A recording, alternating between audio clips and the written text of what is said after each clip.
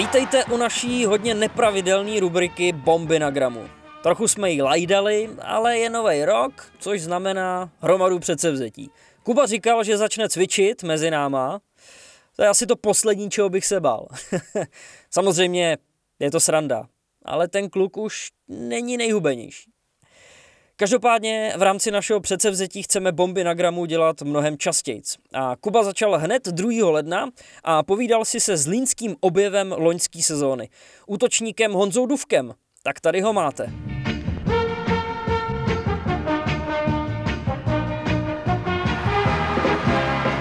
Tak hezký sobotní večer a už tady vidím, že se začínáte pomalu připojovat, tak to pomalu spustíme.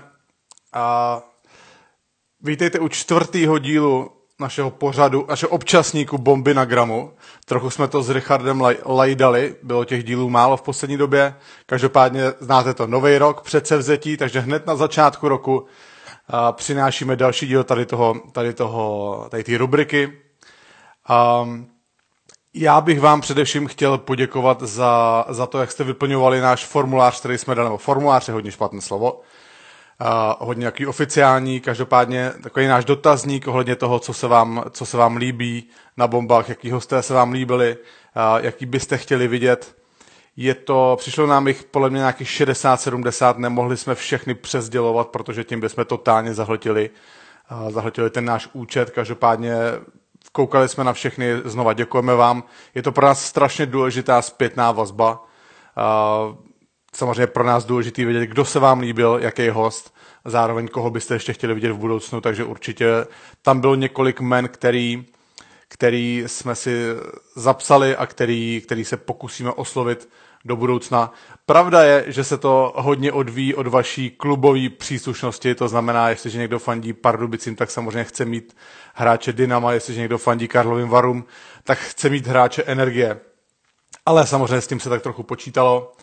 Ale i to je jeden z důvodů, proč jsme dneska do Bomb na gramu pozvali hráče z Lína, protože to je mužstvo, který jsme v našem programu zatím poměrně opomíjeli. Nebylo to záměrně, ale prostě nějak to vyšlo. Náš dnešní host je útočník původem z Brna, který tak trochu propásnul tu první vlnu, kdy se jeho vrstevníci dostávali do extraligy, ale o to razantněji on do té ligy potom vkročil sám. Povedla se mu 1 sezona v první lize v dresu Poruby, sáhl po něm Zlín a necelý rok na to už byl v nároďáku. Teď už asi všichni víte, že se jedná o útočníka Beranů ze Zlína Honzu Dufka, takže je vás tady už docela dost, takže jdeme zkusit Honzu připojit. Říkal, že to dneska taky dělá poprvé, tak ho tady odpaníme. Já teda taky nejsem žádný velký expert tady v tom, ale snad to půjde. Tak bum, Honza Dufek. Tak a už čekáme na Honzu. Dufíno, zdar. Čau. Ale děkuji ti. Jak to teda zvládnu to připojení, co to v pohodě? Jo. Mně to tady vyskočilo. Bál jsem se, abys to nepokazil. Dufíno, hele, díky moc, jestli jsi udělal čas. Co takhle děláš v sobotu večer před zápasem? No, tak nějak odpočívám. Měl jsem večeři, pak jsem si udělal nějaký stretching a koukal jsem na hokej, vlastně na Německo s Ruskem. Jasný. A teď mluvím s tebou. Hele, a vy zítra hrajete v Boleslavi, vy nejezdíte o den dřív na takhle dlouhé cesty? Ne. Letos jsme, myslím, já jsem byl teda zraněný, ale letos kluci jeli o den dřív. Ne, vlastně spali jenom v Praze, když hráli v pondělí v Boleslavi a v úterý na Spartě před Vánocema. Jinak myslím, že nikde nespali. Hele, a jak to zvládáš ty cesty autobusem takhle v den zápasu? Nejsi polámaný? Mně to zase až tak nevadí. Já většinu té cesty prospím, jakoby směrem tam na zápas. Horší je ta cesta zpátky, kdy ta krev je rozpumpovaná a nějak to nejde. No. Takže ty, jakmile sedneš do autobusu, tak se ho snažíš zalomit a spíš prostě třeba ty, 3-4 hodiny na zápas, celou dobu spíš? Jo, dám si sluchátka. Není to samozřejmě žádný hluboký spánek, ale snažím se jakoby mít zavřený oči a spíš tak odpočívat. Když jezdíte takhle do Čech na zápasy, tak Máte nějaký pravidelný místo, kde se stavíte na oběd? Jo, máme kousek za Brnem v Vinošově. Jo, to vůbec. Tam jezdí i ostatní týmy, vlastně tady z Moravy. A tam stavíme vždycky teda, no. Dufino, myslím si, že všichni fanoušci jsou rádi, že jsi zpátky. Co jsi vlastně měl za ty zdravotní problémy na začátku sezóny? A vlastně na začátku sezóny tam jsem byl nemocný. Ještě vlastně dřív, než celý tým šel do karantény. Pak byla ta dlouhá karanténa, kdy to bylo zastavené všechno. Pak jsem se vrátil, nebo pak jsme začali hrát a já jsem si v prvním zápase po té pauze jsem si poranil zápěstí proti Spartě. A bylo to na díl, než jsem předpokládal. Musel jsi na operaci, nebo se to řešilo konzervativně? Ne, řešilo se to jenom sádrou a vlastně jsem s tím nemohl nic dělat, takže na operaci naštěstí ne. To doktoři mi říkali, že by to bylo na mnohem díl, takže jo. Aspoň tak. No. A teď už se cítíš se v pohodě teďka? Máš to jistotu v té ruce? No, jakož mi tu sádru sundali před 10 dnama asi, tak ještě to není úplně ono samozřejmě. Měl jsem ji zafixovanou 6 týdnů, ale postupně na tom pracuju, snažil jsem se to posílit a je to jenom o tréninku, takže doufám, že se do toho dostanu. Na tvých víkendech to není moc znát, hned nějaký druhý nebo třetí zápas po návratu, hned si dal gól na hrávku v Pardubicích, říkám to správně? Jo, druhý zápas. No. Jak moc to pro tebe bylo důležitý, také ten první gól ze sebe schodit? Jo, určitě to bylo příjemný, protože po tak dlouhým zranění samozřejmě já jsem v podstatě nehrál od 20. září mimo ten jeden zápas se Spartou, takže ta pauza byla fakt dlouhá a jsem rád, že se to takhle povedlo. Ve druhém zápase dodalo mi to trošku klid, ale furt to není na těch 100%, necítím se jak před tím zraněním samozřejmě, takže... Tak ale ty už jsi taky pomalu střelec, ne? Ty už nejsi jak já, že jsi nervózní do 20. kola, jestli se ti to odrazí od kalhot. No, tak já myslím, že i ten odraz od těch kalhot jako je příjemný, takže tak. Víš, jak to je? Neptají se, jak ty goly dáváš, ale ptají se, kolik jich dáváš. Přesně. Dufino, ty jsi teda říkal, že jsi koukal na hokej. Sleduješ 20, poctivě koukáš na většinu zápasů? Jo, samozřejmě. Pokud to není v noci, to pak koukám jenom na highlighty druhý den, ale když je to takhle večer nebo v podvečer, tak koukám. Takže předpokládám, že asi dneska tě ten zápas v 1 ráno asi mine, co? To moc nejde asi. To ne. Ještě před zápasem, možná kdyby bylo třeba před tréninkem, tak jo, ale před tím zápasem asi ne. A vy ještě asi budete zítra výjíždět poměrně brzo, ne? Protože mám pocit, že hrajete ve 4 hodiny už. Jo, a my máme už v 8 rozbruslení, takže v nějak 9 budeme vyrážet. Jo, no to je rychlý ráno. Hele, jak to bylo vlastně tenkrát u tebe s 20, protože já si pamatuju, že ty jsi jezdil na všechny mládežnický nároďáky, v podstatě do té doby a najednou na 20 si nejel, tak co se tam stalo vůbec? Tak já jsem tam vlastně byl s klukama a já jsem se nevešel do té finální nominace, kdy jsem vlastně odjížděl po Vánocích v půlce turné. Takže ty jsi byl jako ten první navíc a čekalo se, jestli tě zapíšou do sestavy nebo ne, jo? No, tak nějak. Teď nejsem si jistý, ještě tam se mnou byl Kodiak a nevím, jestli ten neodlítal ještě později, jak já snad. Jo. No a vy jste to měli kde to mistrovství? My jsme měli Montreal, Toronto. Tak tam to musel být strašný blázinec, ne? V té Kanadě, ještě s lidma. Jo, tam to bylo super. A ještě to bylo přímo na místě vlastně, kde já jsem hrál tu kanadskou juniorku. Jo. Takže my jsme měli ten tréninkový kemp před tím mistrovstvím vyloženě v tom Blainville, kde jsem hrál, takže tam jsem to znal. Tak to bylo super. No tak to je věc, že se to takhle povede. No, já jsem koukal Dufino ty jsi hrál mistrovství světa do 18 let. A vy jste tenkrát s tím ročníkem vypadli ve čtvrtfinále. Můžeš trochu zavzpomínat na ten turnaj, vlastně s kým jste vůbec vypadli v tom čtvrtfinále a jak to probíhalo celý? No, to si vzpomínám dobře, to jsme vypadli s Amikama. vlastně, kdy tam byl Matthews, Tkačák a Tajti. Byl dobrý Matthews? No, Všim si jo? No, asi to byl hráč, který asi fakt na tomhle těším. No. Hlavně tam jsme dostali pokyny od trenéru, že ten začátek budeme hrát v klidu, jednoduše a za prvních 10 minut to bylo 4-0, první 2 střídání jeli sami na bránu, takže to byl rychlej nástup od nich, no. Takže se nám ty pokyny nějak úplně nepovedly vyplnit. Kolik jste teda prohráli v tom čtvrtfinále nakonec? Jo, to bylo, teď nevím přesně, jestli třeba 6-2 nebo něco takového. Hele, a já jsem právě procházel tu sestavu a když jako jenom těch pár men vypíchnout, Pavel Zacha, David Kaše, Filip Chlapík, Libor Hájek, že, tvůj spoluhráč z Brna, v té době teda už vlastně ne, ale nebo Filip Hronek, Dan Vladař v bráně, tak to vypadá, že možná to mužstvo si fakt jako pomyšlelo navíc. Byla to jako trochu smůla, že jste chytli zrovna tu Ameriku takhle v tom čtvrtfinále? Ten ročník byl tak celkově silný. No. Tam bylo Finsko, se kterým jsme hráli, myslím, první zápas. A tam byl Laine, Puljärvi, Aho, tady ti hráči, takže ten ročník byl celkově silný. A i například Švýcaři, teď nevím, jestli neskončili náhodou 3. snad, tak měli výborný tým, takže tam se nedalo moc vybírat, ale ti amici byli teda odskočeni samozřejmě.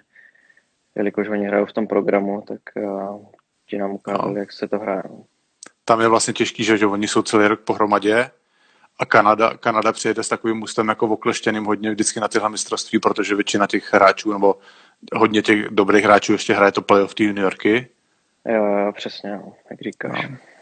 Takže to možná, ta Amerika, já si pamatuju, mi taky s mě totálně nařezanou tenkrát. Byl to s nima boj.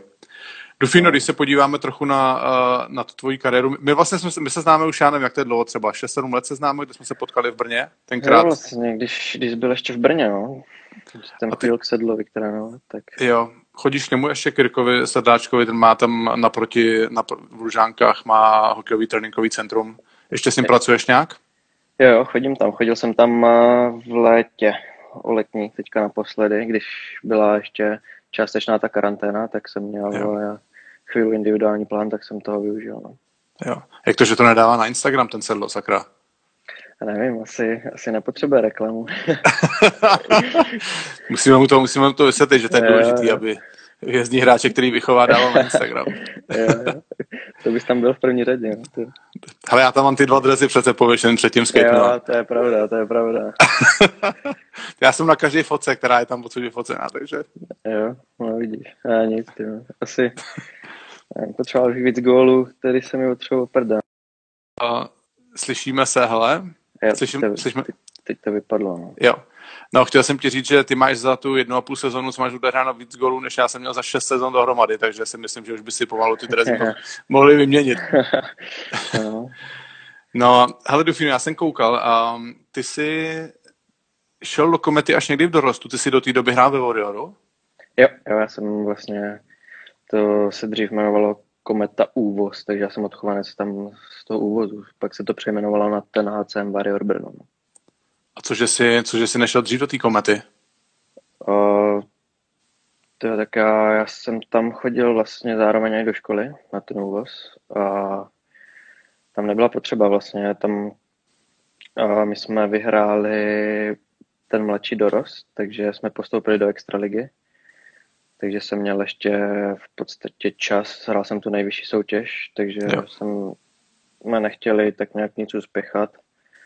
Dostával jsem tam samozřejmě hodně prostoru a po roce jsem přešel do Komety.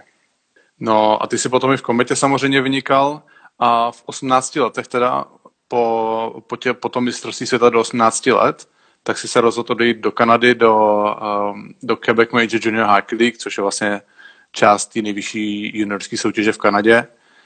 Co stálo za tím rozhodnutím? Byl to nějaký dlouhodobý plán, nebo si prostě v té době necítil, že v Kometě je šance dostat se do Ačka? No, proč jsi takhle rozhodnul? Tak to byl takovej můj menší sen, si tam zahrát tady tu ligu, už vlastně, když jsem začínal v té mládežnické repre.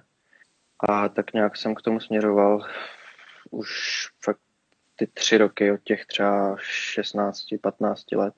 A hrálo určitě roli i to, že Kometa měla hodně silný mužstvo a ještě to byly časy, kdy nedostávali takový prostor mladí hráči, kdy se to pak změnilo vlastně s něčím a tak, takže určitě tady ty 2 faktory.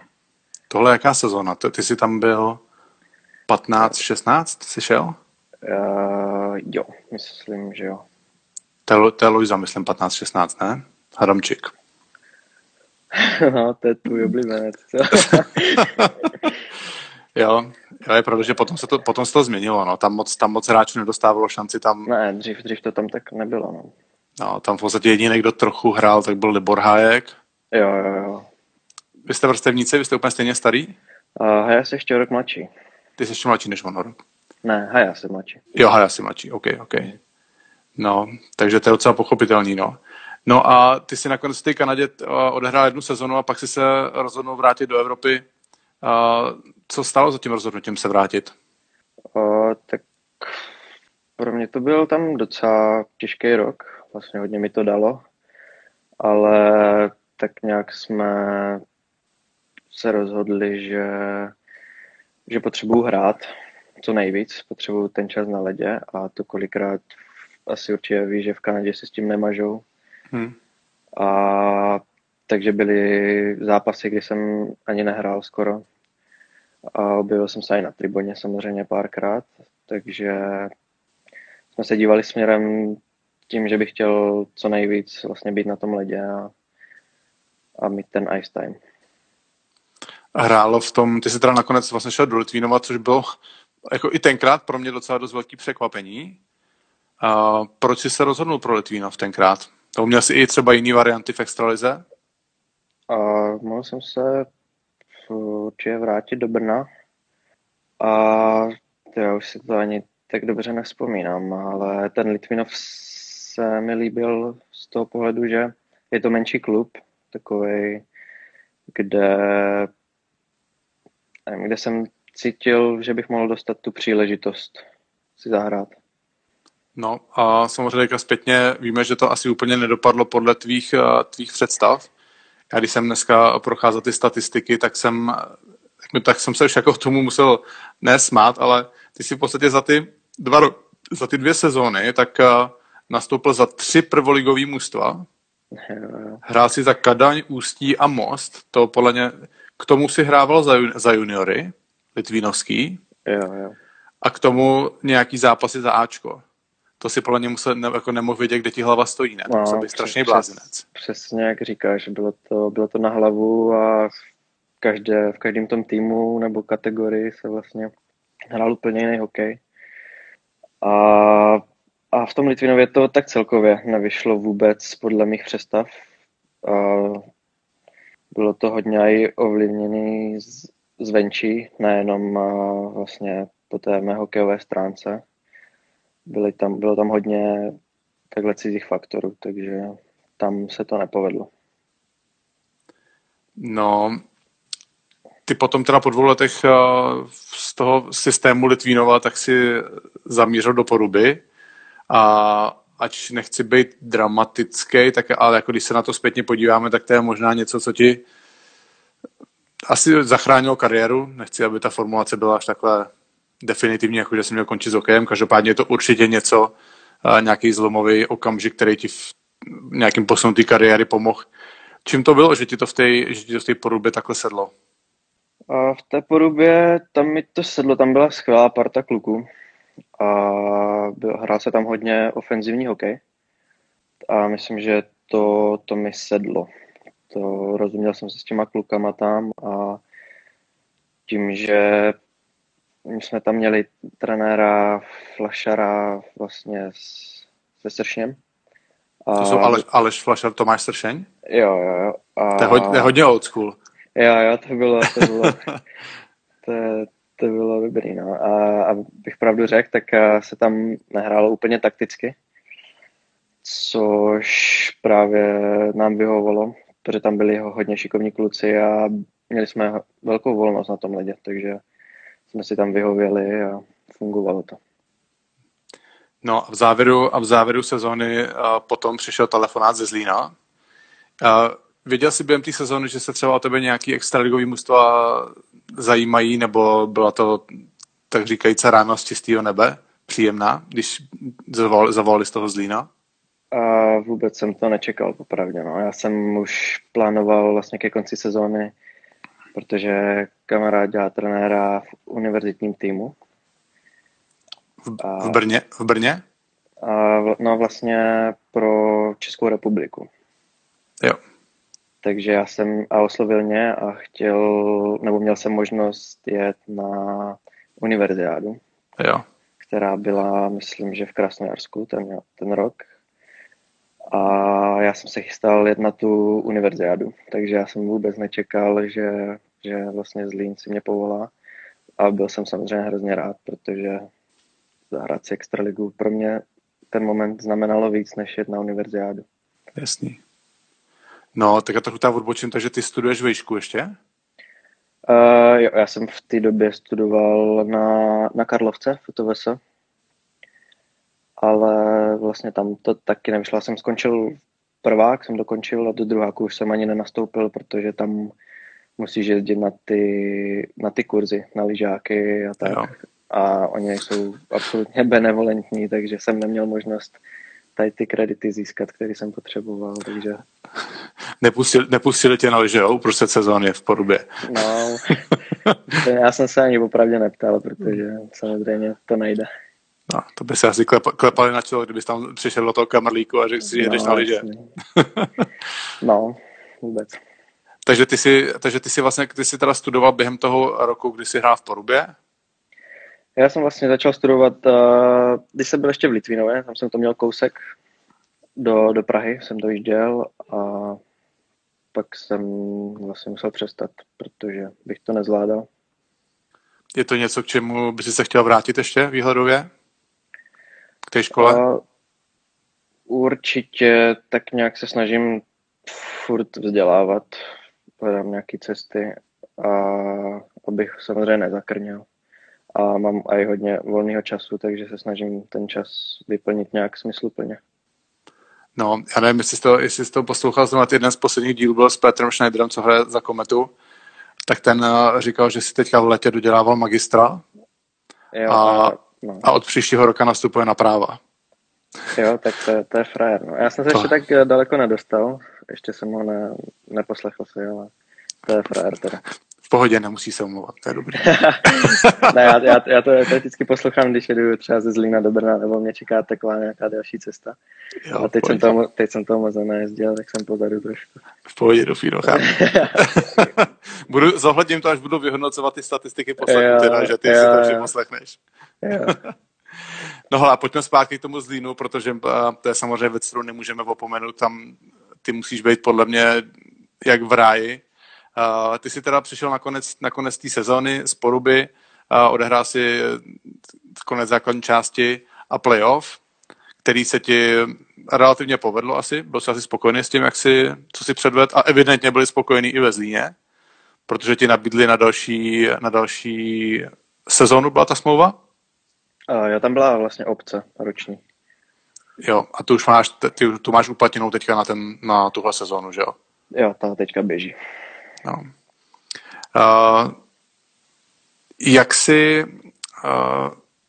Co vlastně v tom Zlíně, jakoby, co ti tak vyhovuje v tom Zlíně, že se ti také daří, že jsi také dokázal jako plynule prostě vkročit do té extraligy a okamžitě být produktivní? Tak mě hodně pomohl trenér samozřejmě. Vlastně, to je paradox. Já jsem přišel na to playoff, tady byl Robert Svoboda, který mě znal z mládežnické reprezentace. A vlastně já jsem odehrál jeden zápas a hned po tom zápase mi začal jakoby hodně věřit a dal mi ten prostor. Takže proto se mi hrálo tak dobře. A na začátku té minulé sezóny mě vlastně odvolali, přišel Tonda Stavěňa, který mě na začátku sezóny poslal do Přerova, do první ligy, protože se nám moc nepovedla příprava.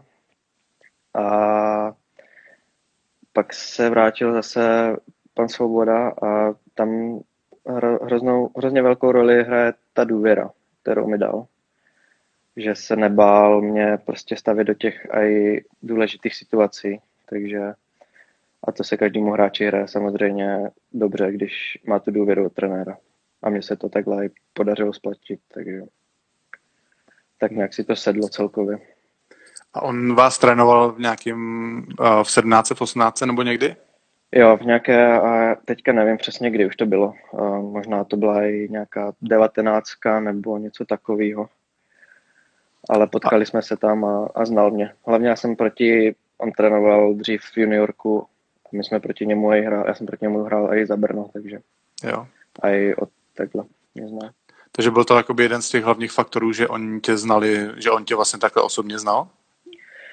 No, on mě neznal úplně osobně, mimo nějaký ten kemp repre, ale spíš mě znal jako hráče. Jo. A to vlastně viděl i, že jsem se nebál hrát, takže mi začal věřit. Protože samozřejmě ve Zlíně je strašná výhoda, já si pamatuju, jako hráč jsem tam strašně nerad jezdil, ať to bylo prostě se Spartou nebo s Kometou. Jak je pro vás teďka těžký, že vlastně ztrácíte trochu tu výhodu domácího prostředí tím, že hrajete bez fanoušků?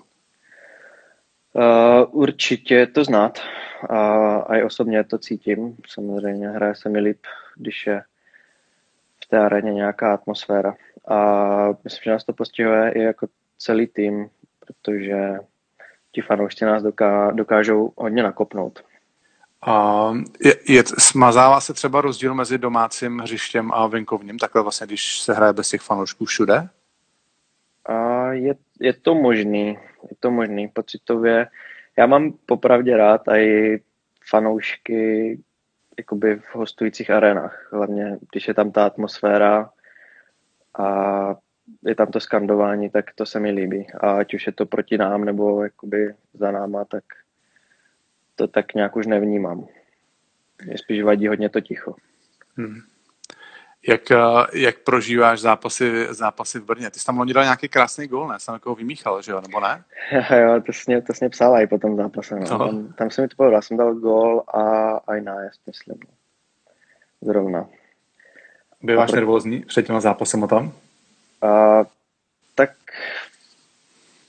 bývám, ale je to taková spíš natěšenost, protože tam ty kluky znám, takže se těším, že si můžu zahrát proti nim. Hrál jsi tam první zápas už za Litvínov nebo až za Zlín? Hrál jsem tam až za Zlín, myslím. Já jsem byl vždycky, když jsem jezdil do Plzně, byl nervózní jako celou dobu. Jakoby samozřejmě trochu to opadlo a taková jakoby natěšenost s nervozitou. Jo, je to tak smíchaný. No. Jednou že jsem vyběh jakoby nástup na ledě, že jsem byl tak namotivovaný, že jsem si dal asi 3 kolečka rychlý a pak jsem to rozdechával do 10. minuty.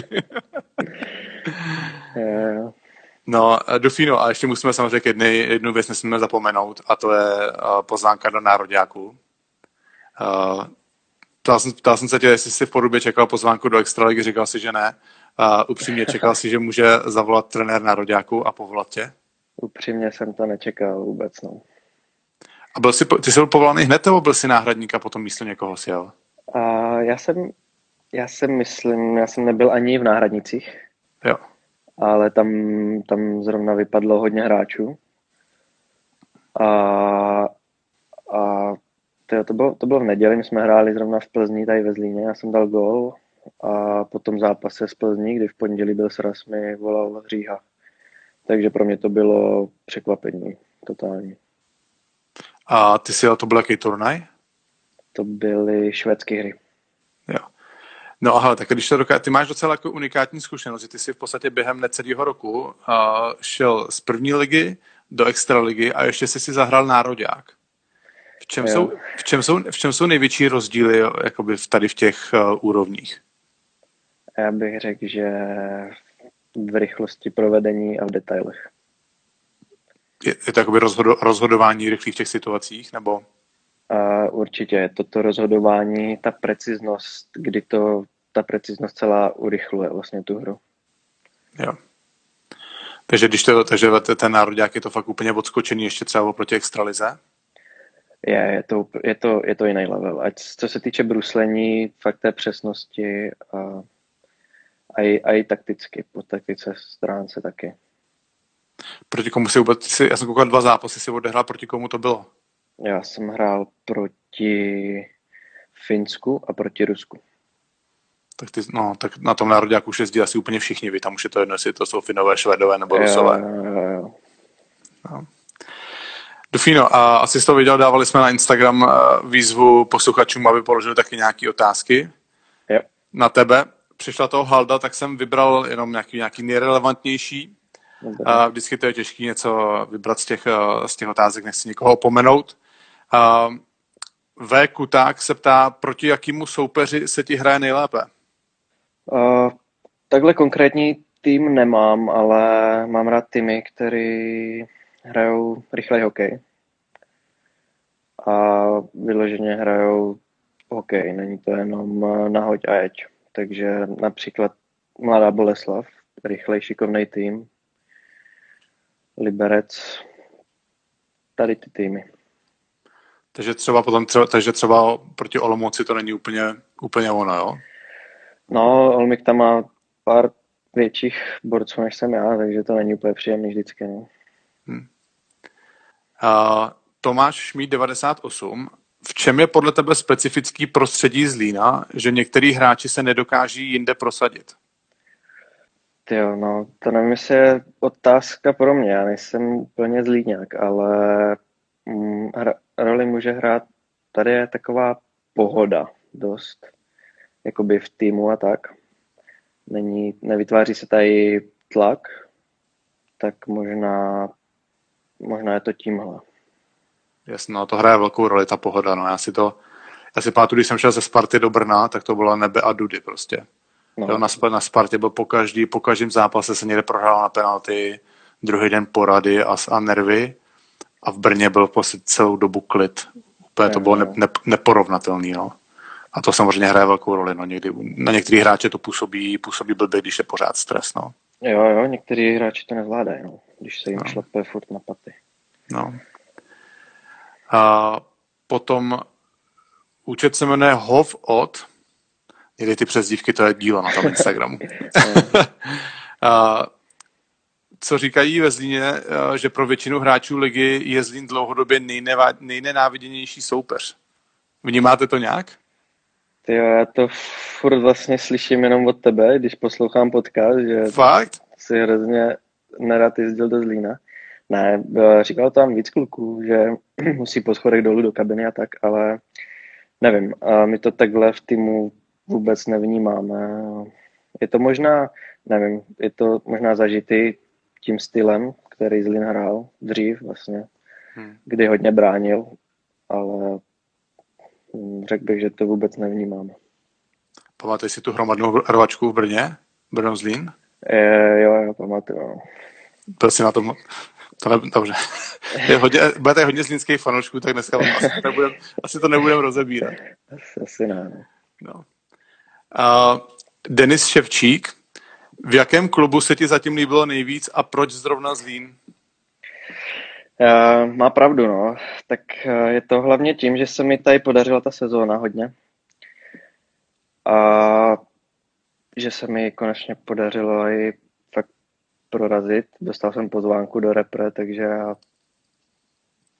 vlastně ten Zlín momentálně nemá asi konkurenci, no. Niky Knapková. Oblíbený spoluhráč a neoblíbený protihráč. Oblíbený spoluhráč, to musím říct, že to byl asi Valentin Klero, který je teďka momentálně v Boleslavi. A my jsme si hrozně sedli lidsky a i na ledě. Vlastně hrál velkou roli v tom, že se mi minulou sezonu tak dařilo, protože já jsem vlastně do Vánoc hrál snad 4., 3. lineu a po novém roce jsme začali hrát spolu s Valentinem a začalo nám to tam padat v podstatě skoro každý zápas, takže s tím jsem si hodně rozuměl a nejnepříjemnější protihráč. Teď jsme hráli s Třincem a dostal jsem tam jednou naloženo od Musila, takže ten ten se snaží hrát docela tvrdě, my se známe, ale to je určitě nepříjemný hráč. No, to nejsi první, kdo nám ho takhle zmínil, jako nejnepříjemnějšího Jo. protihráče. No a poslední dotaz, Švachaj nebo Svácha, nevím, možná budeš znát, proč v létě chodíš hrát s hobíkama? Proč v létě chodím hrát s hobíkama? Tak já to celkově ten hokej mám rád a vlastně v létě není tolik možností chodit na ten let, takže využívám každé té možnosti a beru to v podstatě jako trénink. A hlavně, abych byl na ledě. Máš tam nějakou svoji skupinu nebo nějaký známý, se kterýma chodíš? Jo, mám tam skupinu, se kterou chodím už díl přes kamaráda, takže mě už tam znají a chodím s něma. A svačíš je tam, dáváš jim to mezi nohy? Jo, někdy samozřejmě, když třeba nedám zastřelit gól, tak si zvednu sebevědomí tím, že někoho prohodím. Hele, Dufino, a děkuji ti za tvůj čas. I tak, že den před zápasem si s námi udělat ten rozhovor. Vyhodnotil jsem to správně, že ti teda končí smlouva po téhle sezóně, taky samozřejmě budu dařit, budu přát, ať se ti daří a ať dostaneš pořádně zaplaceno. Jo. Tak kdyby ty měli jste všichni, jak to všem přeješ, tak to by bylo super, no. No, tak ty peníze jsou fajn na tom, že jo? Tak proč ne? Ne, je to samozřejmě sranda, ale budeme ti držet palce, ať to všechno dopadne podle toho, jak ty si představuješ. Ještě jednou ti děkuju za tvůj čas. Jo, já děkuju za pozvání. No a pro vás všechny, kdo třeba jste přišli až teďka, tak tenhle rozhovor bude celý u nás na Instagramu, teďka hned po tom natáčení a v řádu několika dnů bude audioverze na Spotify a nebo dalších streamovacích platformách. Samozřejmě ve čtvrtek vychází klasický díl, takže máte se určitě na co těšit. No a děkuji vám za pozornost. Určitě fanděte dneska našim klukům v noci a Honzo, tobě taky ještě jednou díky a ať se daří zítra v Boleslavi. Děkuji, mějte se. Čau.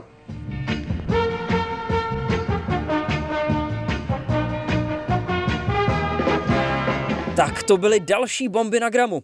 Budeme se snažit vám tenhle formát přinášet častěji. Prosíme, pokud by se tak nedělo, určitě nám napište, ať se proberem a začneme něco sakra dělat. No, občas jsme trochu líní. No nic, díky za přízeň, ve čtvrtek se můžete těšit na klasický díl, tentokrát to bude liberecký obránce a jak by řekl Kuba, totální monstrum, Láďa Šmíd. Tak ve čtvrtek, ahoj.